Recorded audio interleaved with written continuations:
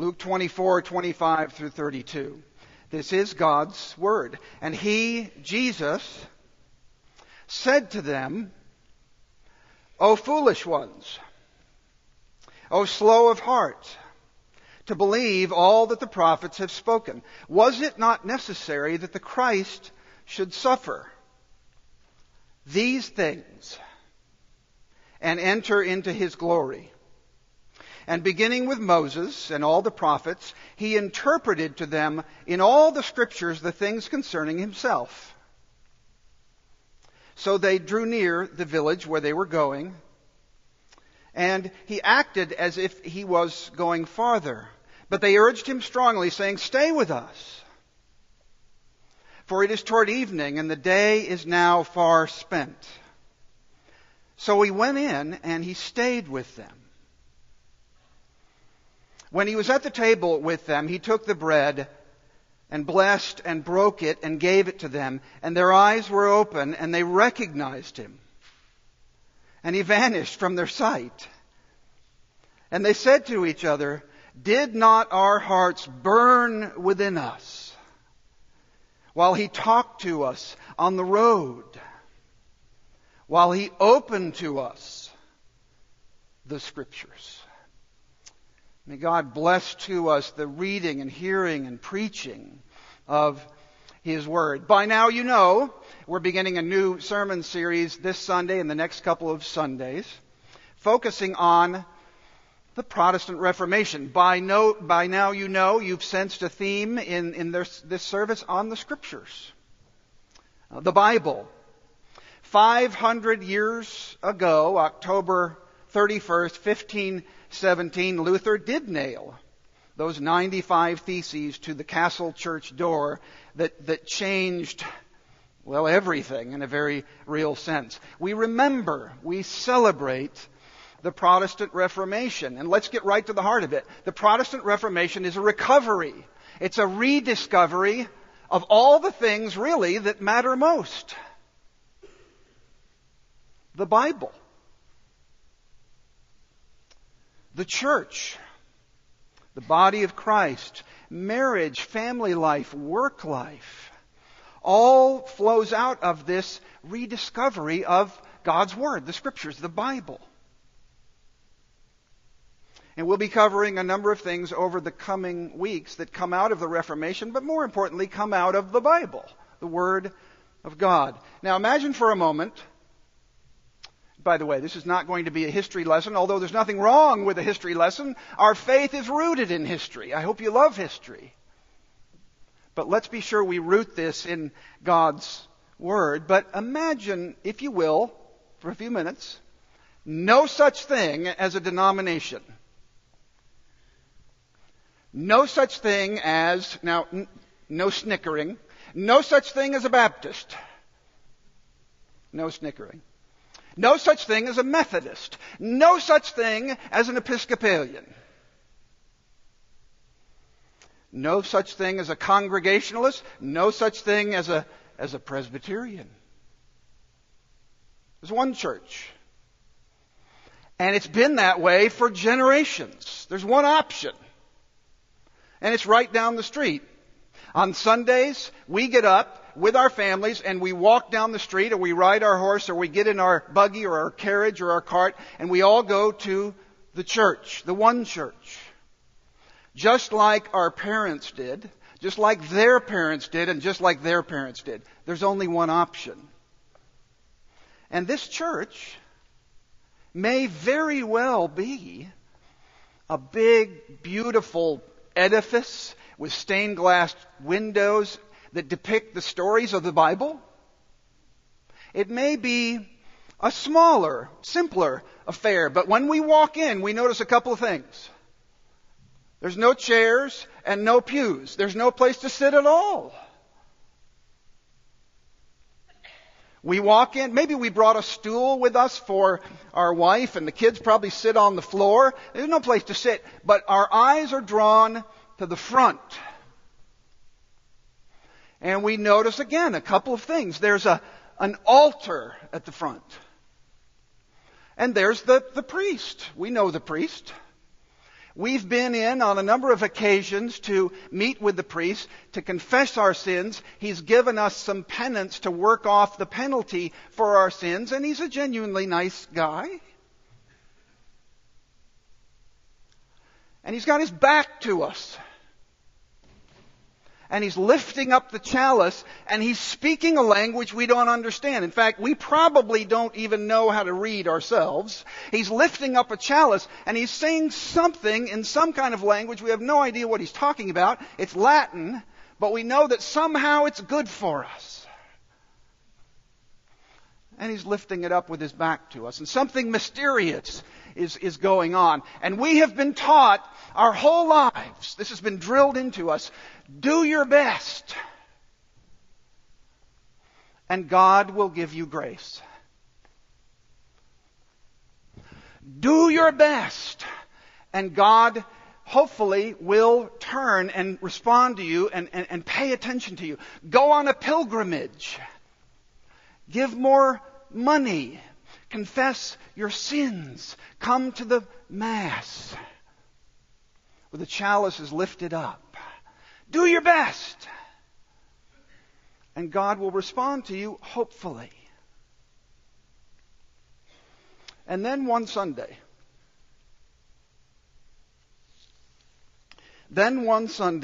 somebody stands up in the front and he opens the Bible. You're generally familiar with the Bible. You don't. It's in Latin.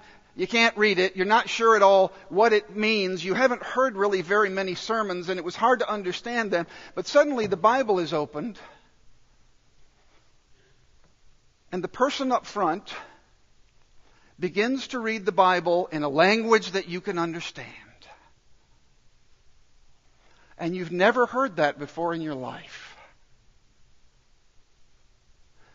This is the experience of hundreds and hundreds of people during the Reformation. I've never heard that before. I've never heard that in my language. And you hear something read from the front like this. No man is justified by the law in the sight of God. The just shall live by faith. And the preacher, the pastor, goes on to explain the message of the gospel, and you've never heard it before. You are justified before God by grace alone, through faith alone, in Jesus Christ alone. Thus begins the Protestant Reformation. Thus begins the rediscovery. Thus begins the recovery of the Bible, of the gospel. But notice, I hope you've noticed in the service, notice here that it begins by opening this.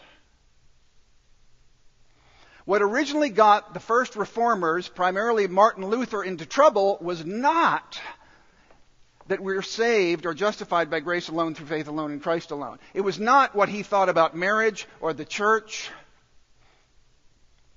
These things would eventually get him into trouble, but the first thing that got him in trouble is he opened this, translated it in the language that people could understand, and preached the gospel. But it began with this. It began by opening this. Now think of Highlands, or if you're visiting from another church, your church, or if you've been visiting Highlands for a little while. Think of Highlands. Why do we have this pulpit and this Bible? Why do we teach Bible studies and focus on studying the Bible in women's ministry and men's ministry and small groups and Bible studies and our youth ministries and our Sunday school classes throughout the church? Why? We can do a lot of things, and we can do a lot of good things. If we lose the Bible, none of it's worth it. If we lose the gospel, it's meaningless. We have to keep coming back and keep coming back to the Bible. The Bible must be central.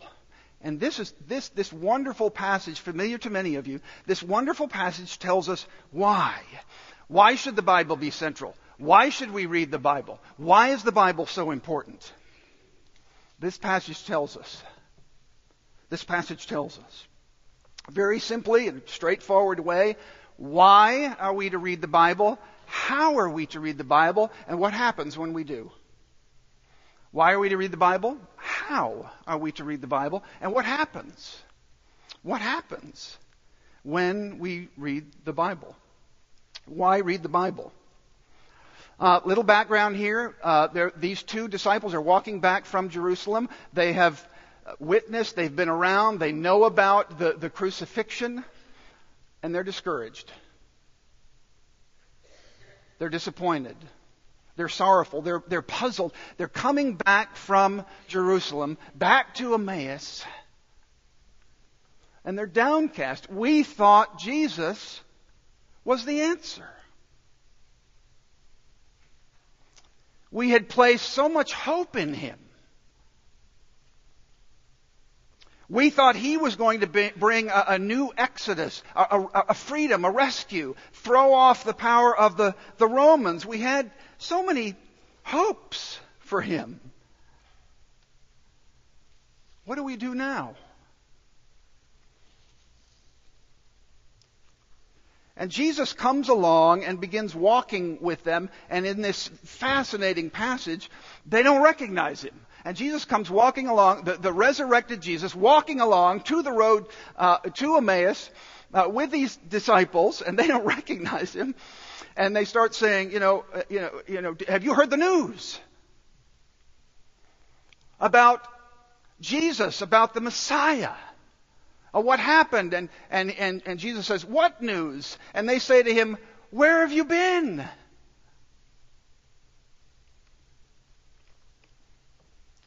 And they convey their discouragement. And how does Jesus respond? This is big. Notice how Jesus responds. He doesn't respond, first of all, by saying, it's going to be okay, and let me encourage you. I'm sure it will work out. His response is, O foolish ones, and slow of heart to believe all that the prophets have spoken. Jesus immediately says, and this kind of language, all the prophets have spoken, this is a pointing to the Bible, to the Old Testament, to their Bible, the Old Testament. Jesus is essentially saying to them, have you read your Bibles?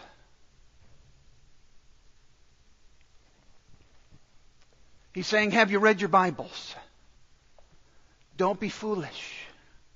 One commentator puts it this way, for Luke's readers, us, this is a call to believe and not to slip into the fog in which these two disciples are currently in. They must believe all the prophets have spoken in what Christians now call the Old Testament, their Bible. Jesus is saying, in the midst of all this, in the midst of your discouragement, and being puzzled and being confused, have you read your Bibles? Go to your Bibles. Go to your Bible. It's a very simple message that Jesus begins with. Go to the Bible. Go to your Bible.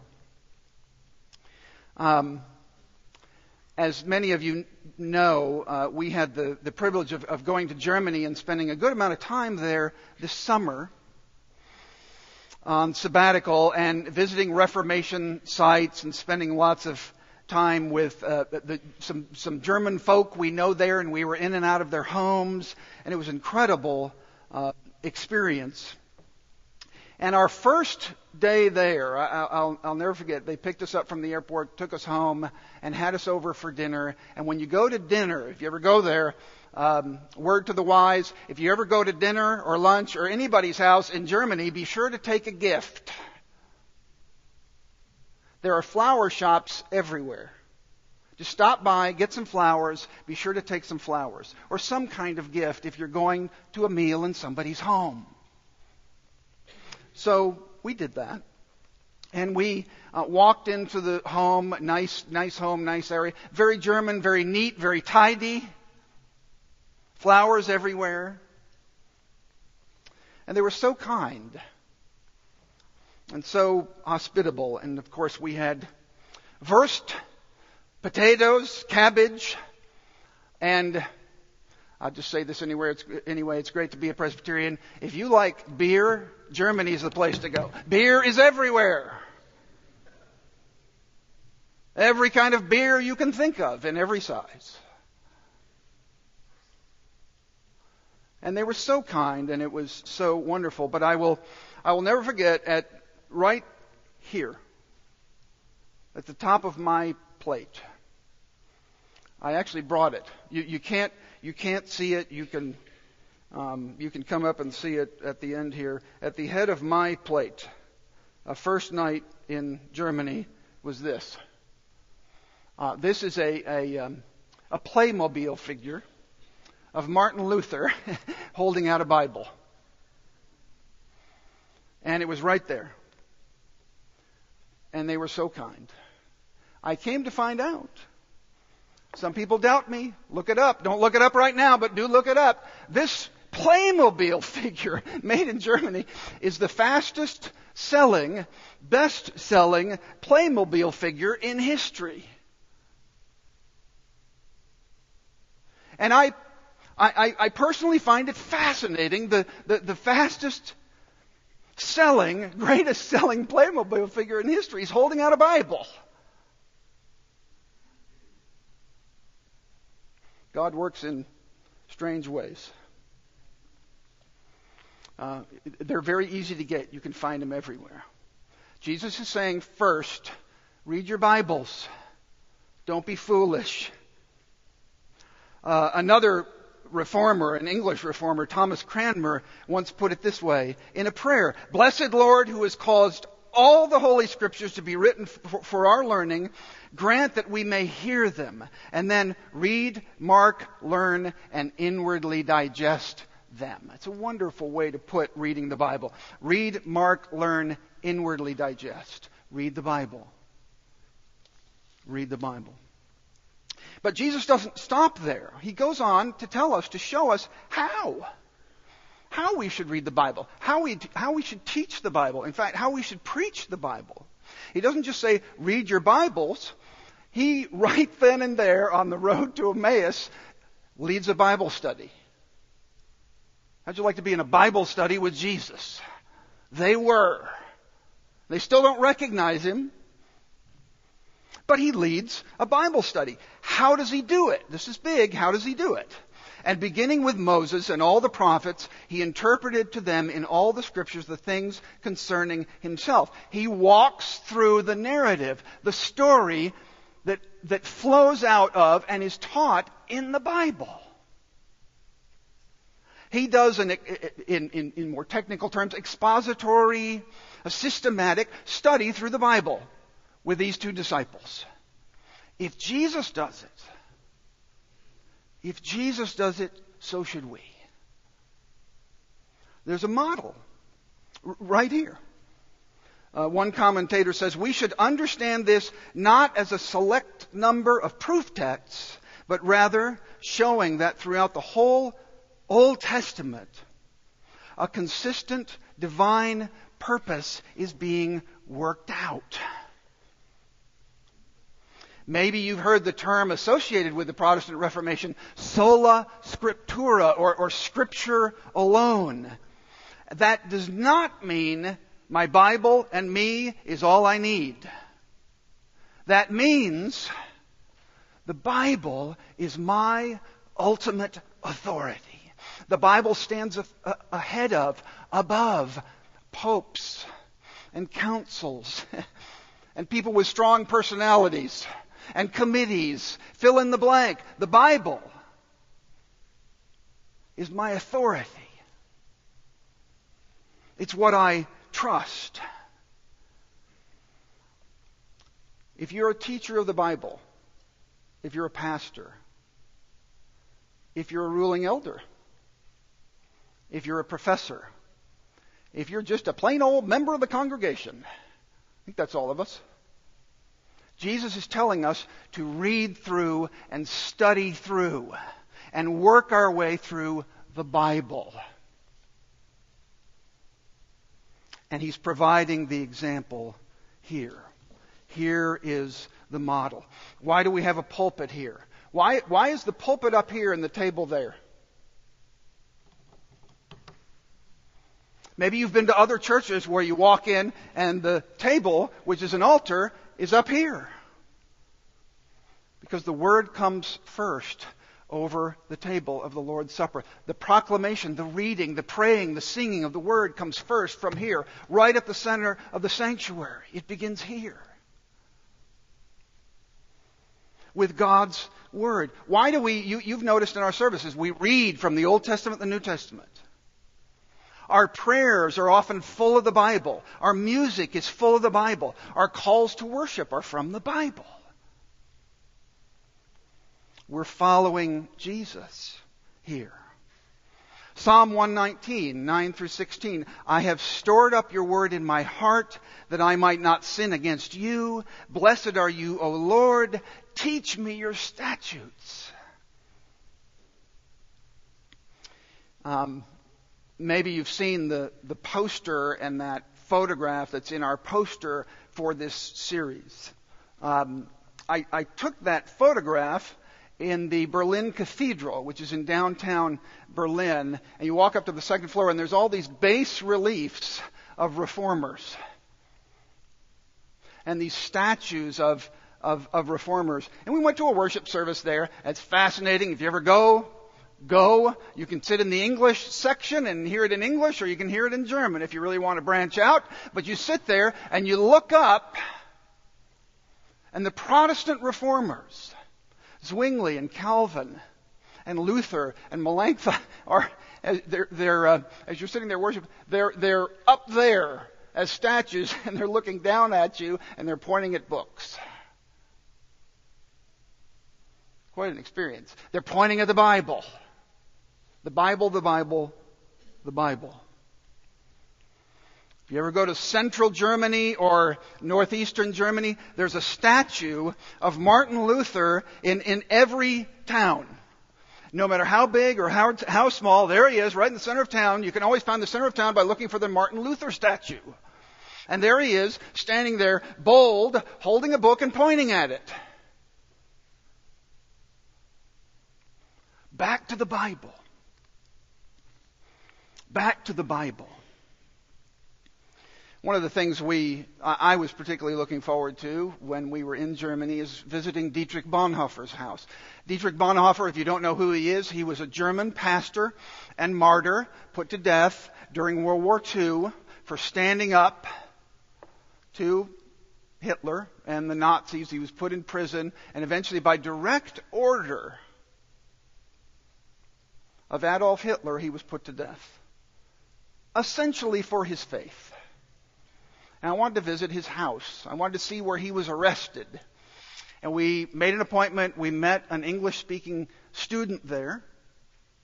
We walked upstairs, and it was an incredible experience, sitting there and looking at his library and sitting at his desk.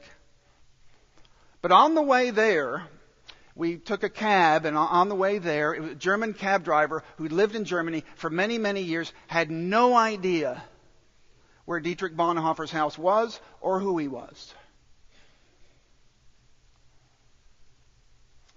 And we got lost. We went all over the place. We eventually found it, and we pulled up, and Cindy, my wonderful wife, said, "Oh, thank God we're here. We found it." And this German cab driver looked at her and said, "I don't believe in God, but I am glad we're here." You know, if any of you are straight shooters in this crowd, that's another thing you would love about Germany. There is no small talk. You never have to wonder what a German thinks. It's good and bad. Just because we have statues of people pointing to Bibles doesn't mean anybody's reading them. And it's sad to go to places where people are pointing at Bibles and nobody's reading them. And how many don't care? Look, well, let's make this real. In our community, just because we have the Ten Commandments hanging in courtrooms, just because we have the Ten Commandments around town doesn't mean anybody's reading them. Here's the challenge, and I am deliberately here now speaking to you if you're a Christian. Here's the challenge.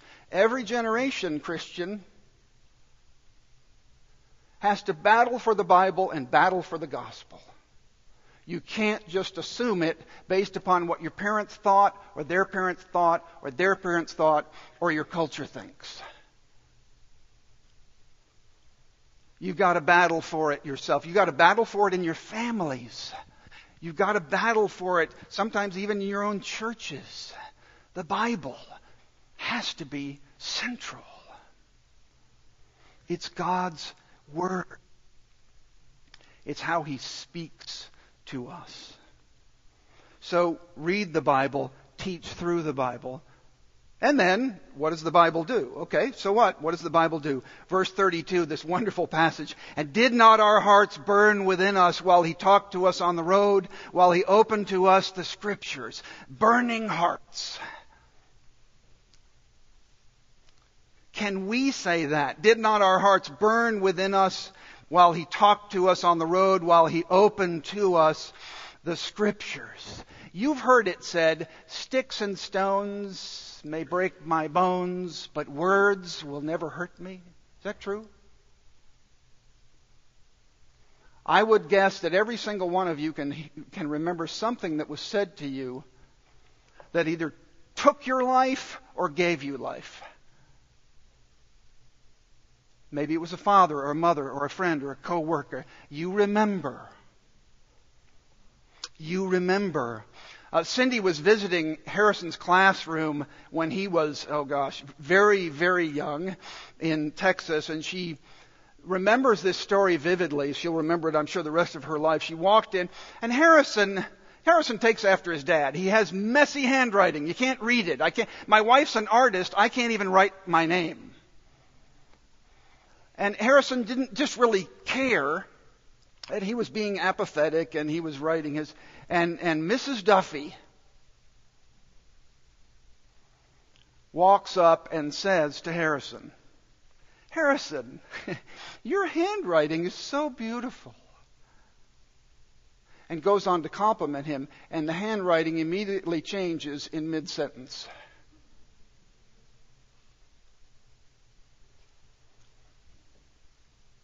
God's Word changes things.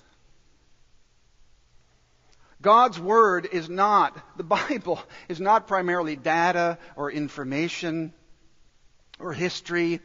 It is the life-giving, soul-transforming revelation of a God who speaks.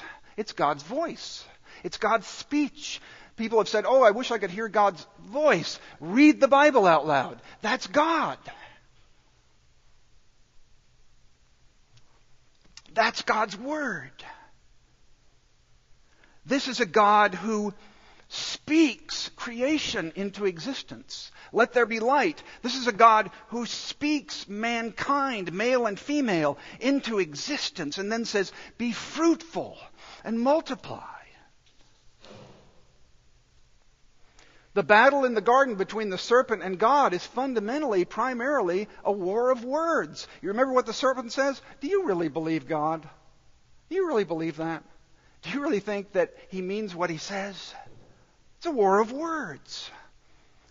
Did He actually say, you shall not eat of any tree in the garden?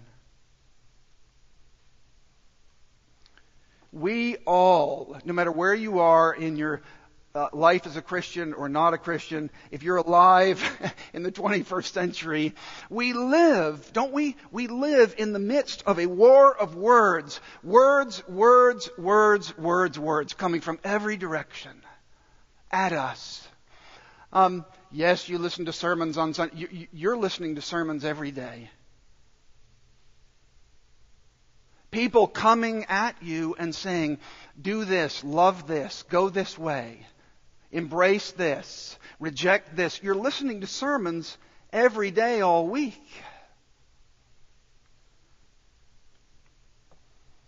And then you come to the Lord's house on the Lord's day. And you hear God's word sung and read and preached and prayed.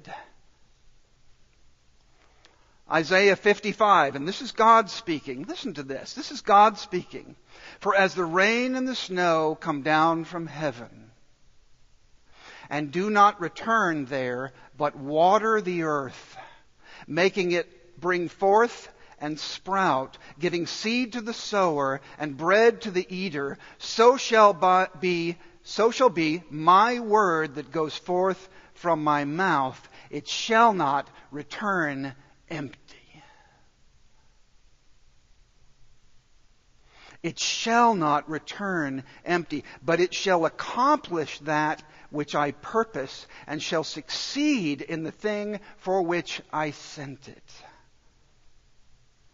Did not our hearts burn within us when He talked to us on the road, while He opened to us the Scriptures, the life-giving power of God's Word? It changes people. It brings forth new life. It brings forth new growth. It is God speaking into our lives. So Jesus says, read the Bible. Jesus says, walk through the Bible, study the Bible. And Jesus says, know that it will transform you and change you and grow you, and it will be life-giving to you. It will be life-giving to you. Finally, one more thing. What makes all this possible? What makes reading the Bible, understanding the Bible, living the Bible, being transformed by the Bible possible? And it's right here in verse 26. Was it not necessary that the Christ should suffer? Was it not necessary that the Christ should suffer these things and enter into His glory? The town of Wittenberg, Germany is it was then, and it's still now, kind of a one-horse town. It's a very small town. It's a pretty place. It's kind of out in the middle of nowhere. You know, you go, I'm going to go to this famous place and learn about this famous reformer, and this little bitty town with basically one main street.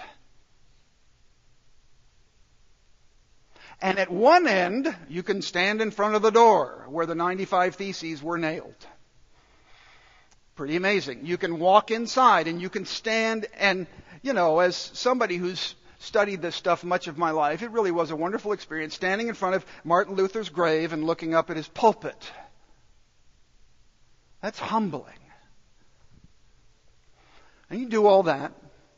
And then when you walk down to the other end of the road, the other end of the street, you see where Martin Luther lived. It's a large place. It was a former Augustinian monastery, and he lived there with his wife Katie and their kids. That's a wonderful story in itself. Luther was a former monk. She's a former nun. They got married, had kids, and a wonderful life. There's some really good books on their story. You can see where they lived, and then you can walk into the town church, the parish church, where Luther preached most of his sermons there in Wittenberg. Hundreds of sermons that he preached there. You can walk in there. But the most striking thing for me, walking in there, yes, it's a famous place, and there are people going in and out, and this is where Martin Luther preached, but as you look up to the front of the sanctuary, there's a painting. And everybody that goes there, visits there, or goes to a worship service there can't miss it. And it's Martin Luther standing in a pulpit with the Bible open, with his left hand on the Bible, pointing. And he's pointing to Jesus Christ dying on the cross. He's saying, from here, we learn about that. From here, that's explained. From here, that transforms lives. And now we know it. And it's as though Luther wants to say, don't ever forget from God's Word what Jesus Christ has done for you. His life for yours. His life for sinners. His death in the place of sinners who deserve judgment but now have the free grace of God and eternal life. Don't ever that, he's saying. Fix your eyes on Jesus on the cross. Don't forget that he conquered it, of course, that he raised from the dead, but don't ever forget the cross. The cross is Martin Luther once said, the cross is the starting point for understanding all of reality. That's where you start. And you learn about it from here. I'm going to close by letting a couple of the reformers speak to you. Yeah, they're dead. They've been dead a long, long time.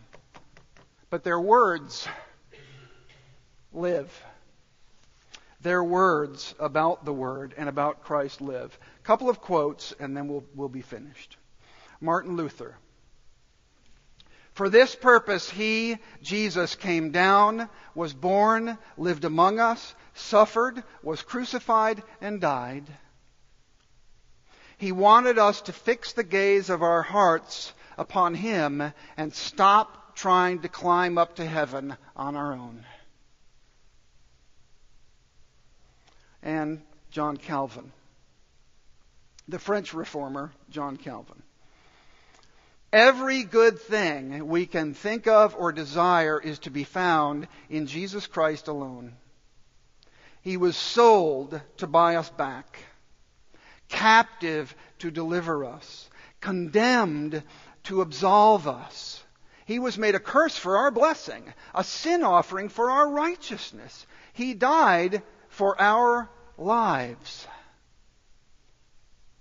Wrath appeased, darkness turned into light, fear reassured, debt canceled, labor lightened, sadness made merry. In short, and here it is, mercy has swallowed up misery. Mercy has swallowed up misery. Christ lives in us. And this is what we should seek in the Scriptures, to know Jesus Christ. To know Jesus Christ. Let's pray. Lord, we thank you for your word. We admit, we say we're not in it like we should be, but help us to remember that Jesus tells these disciples, don't be foolish, read your Bible. Don't be foolish, read your Bible. And read it like this. Read it through. Teach it through. Preach it through. It tells the story of me. It points to me. It points to what I have done for you. You cannot save yourself. You cannot rescue yourself. You cannot atone for your own sin. Only I can do that. Nothing in my hand I bring, simply to the cross I cling. And what Jesus Christ has done for me. I am saved by grace alone, through faith alone, in Jesus Christ alone. We pray all these things in His name. Amen.